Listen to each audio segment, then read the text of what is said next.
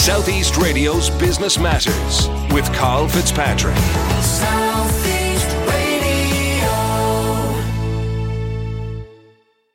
Well, the Wexford Enterprise Association, established in 1986, has been a focal point for the development of enterprise and social inclusion in the town. Its CEO, Brendan Ennis, joins me now to discuss its invaluable contribution to the community. Oh, Brendan, how did it all begin? Good morning, Carl, and thank you for having me. Out of recession is the short answer. So imagine Wexford 1986, unemployment levels through the roof, a lot of social disadvantage, and in the building that we now occupy, one of Ireland's largest window and aluminium companies closes with loss of another 400 to 500 jobs. And from that, a group of Wexford people got together, supported by the council, and looked to see could they do anything to try to turn the tide for the town. And Brendan, how did that group at the time set about turning that particular tide? They simply had a meeting. A group of them got together with some of our founders. They called in local community people, business people, church people, council people. And an idea came out of that was this thing one of them had heard in England called an enterprise centre. Ireland didn't have any at the time.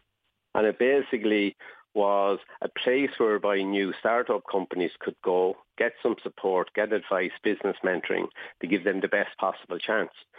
That was in 1986. By 1987, they had secured an old dilapidated building out in Curlogue, had set up the start of an enterprise centre, and by 1989 it officially opened. Now it was around 17,000 square feet at the time. It's now over 70,000 square feet, but that was the beginning of it. So the Enterprise Centre was the first of its projects, and it remained its only project up till around 1994. And since 1994, of course, the Wexford Enterprise Association has developed and evolved to respond in a timely manner to the changing needs of our community. Talk us through how you've gone about that. One of the first things they did, so I joined in 1996, so I take no credit for the first element of it. And so as a group, they were pretty successful in helping others to set up businesses and get up and get going. They had leased a premises in Curlogue, were trying their best to operate within an old building. But they decided that, unlike any other groups that were similar in the country, they were going to try to create direct employment themselves. So the second project they did was a project called Recycling 2000, and that looked at creating employment opportunities from those who came from disadvantaged or marginalised backgrounds in Wexford to basically collect newsprint, shred it and sell it as an animal bedding product to the local equine and dairy farmers. And that project continues right up to today. And that was its second of its multiple now social enterprises. And there's lots of other strings to that bow, and we're going to talk about those later in the interview, but I'd like to focus on you for a second because you're an interesting character, I have to say. I've known you for the past 15 years. You've always struck me as someone that was very entrepreneurial. So what attracted you into a social enterprise, and more importantly, what has kept you there for 25 years? First of all, thank you for saying that. I was brought in by a number of the board in 96 to, first of all, see if the finances and position of the association could be improved. It wasn't in a particularly good state at the time. And although the organisation was very good at helping others to create employment and business opportunities, it didn't really see itself as its own function. And so I was asked to come in and see is there something I could do about it. I came from a purely commercial background, so I had to learn the social side of the organisation. But once you do, it kind of hooks you because of the social good that we hope derive from the projects. It's, it's a privilege both to work with and work for the clientele that we have, both in business or social or disability or mental health or whatever the different programs are that we run. And I suppose that's what's kept me here, if I was being totally honest. And of course, you touched upon it there, Brendan, about the importance of employing people with disabilities, something that's very close to my own heart. There was a report came out this week that basically said that Ireland was one of the worst performers in Europe when it came to creating opportunities for people with disabilities. Talk to us about how you've created an environment here in County Wexford to break that mould. About 2010, as an organisation, we looked at what type of supports were actually needed on the ground and what communities were disadvantaged. And one that very prominently came out was the world of disability. And when we looked at it, there was some excellent training courses going on for disability. There was a lot of good advocacy working around disability. I remember even your good self were doing a lot of work on that topic at the time. And we decided that was being covered very well. But what wasn't covered well is exactly what you just said there, and that was the opportunities. So people with disability challenges weren't being given the opportunities to get back into standard employment.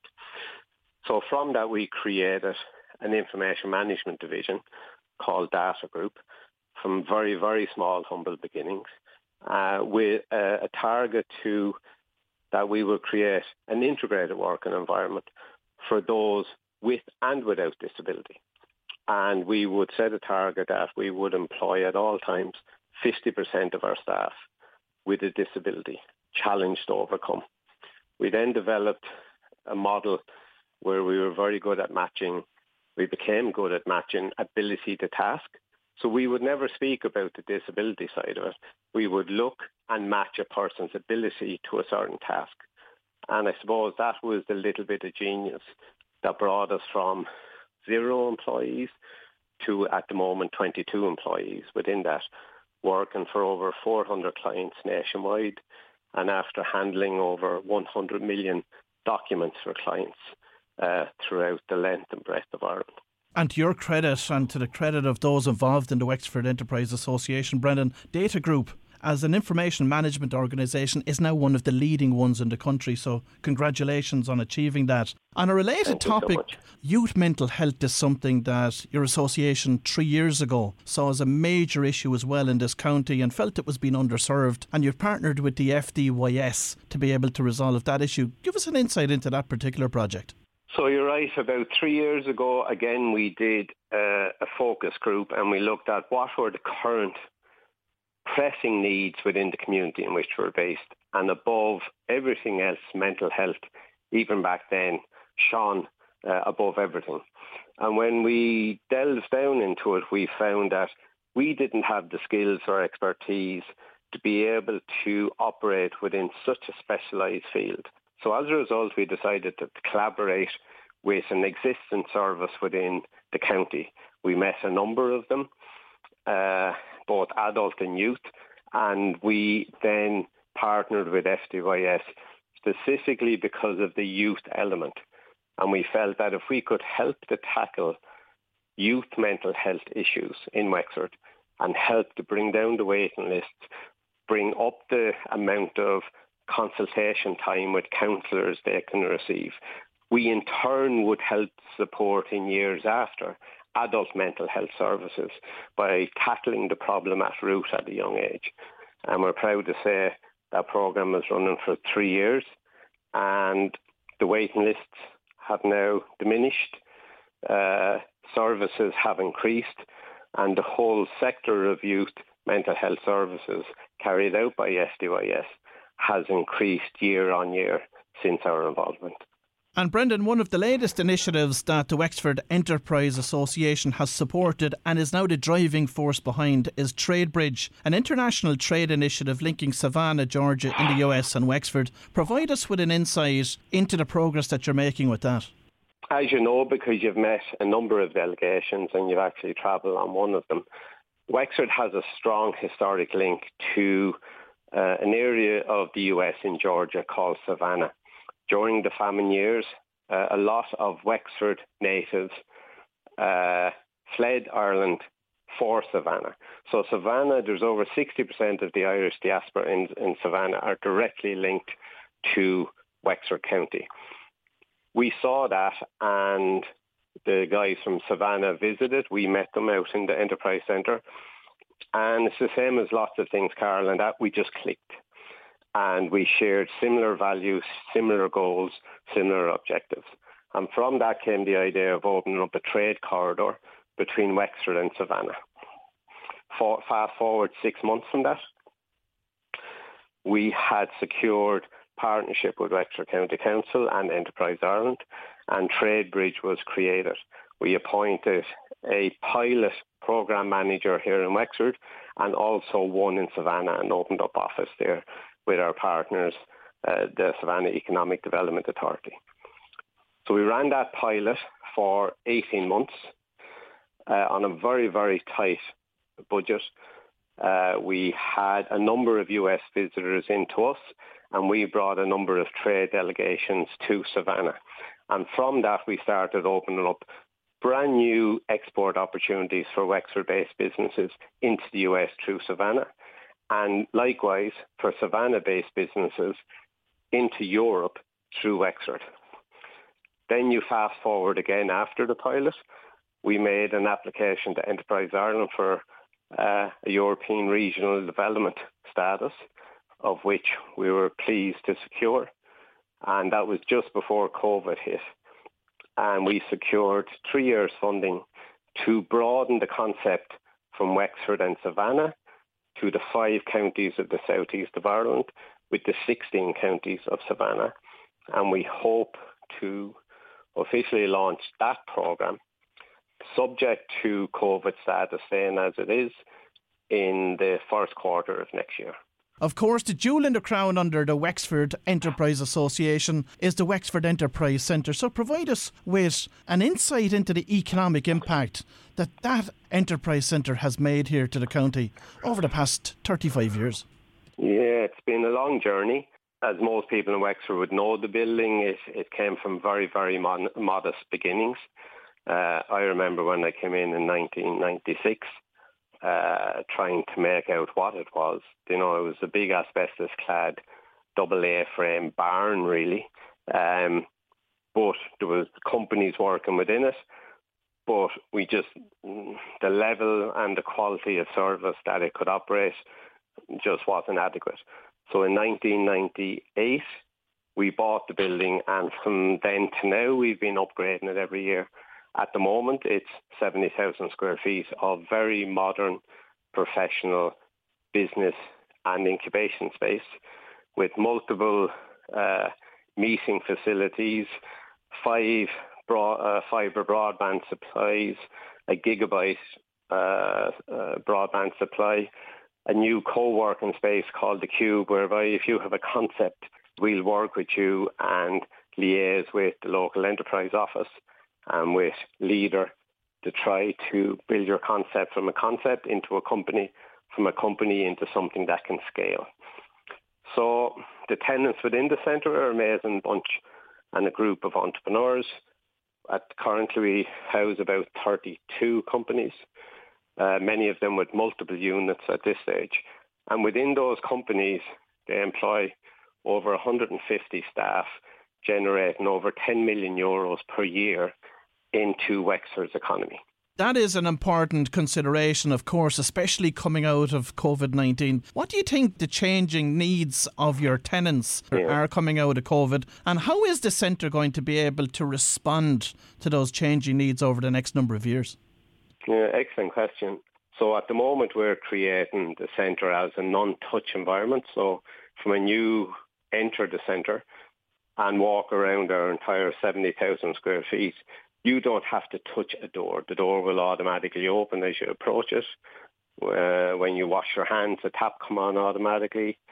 Every corridor is fitted with circular mirrors so you can see what's coming around the corner. We put a huge amount of work into it. We've also looked at the way people interact. So we've increased the number of meeting rooms. We've made all of our meeting rooms Zoom and Teams friendly, which basically means that you can go in, you can sit in a position within the room, you're sitting within a glass pod. Multiple people can go into the same room and they can Zoom or Teams or whatever technology is of their preference, they can do it in a safe, controlled and very, very professional environment. So we also have introduced 3 new training and development programs for tenants that works right from a tenant that is under severe difficulty. We'll put a whole package around that tenant. We'll bring in mentors to work with that tenant completely free of charge to try to save that tenant where possible. And then we'll have a new program that we call Pro Team, that next year we are going to enlist the services of retired or exited business people that want to give back some of their expertise and link them with younger entrepreneurs at the beginning of their journey to help guide them along the way. In your opinion, what needs to be done here in County Wexford to improve the local business environment, firstly, and then secondly, to attract more inward investment? I think with existing businesses, the elephant in the room is that a lot of those businesses are surviving on supports at the moment, employment supports. And when those supports are withdrawn, I am sure there's a lot of sleepless nights going on with small business owners, not only throughout County Wexford, but throughout the entire country. But so we need to be very mindful that although a company might seem on the face to be doing okay, it's probably, the swan analogy that It looks that way, but underneath there's an awful lot of paddling going on. So I think we need to be very careful about removing those supports. If we remove those supports too quickly and some of those businesses go under, the Exchequer is going to have to pick up the tab with unemployment payments anyway. So we just need to be very careful. I think the government has done an excellent job so far on navigating us through this unprecedented time. I just think we need to be very careful how we withdraw from it because it's not over yet. And for small businesses, it certainly isn't over. When a large-scale business looks at coming into any area, they don't just think about what we think to do, which is business accommodation and access to talent.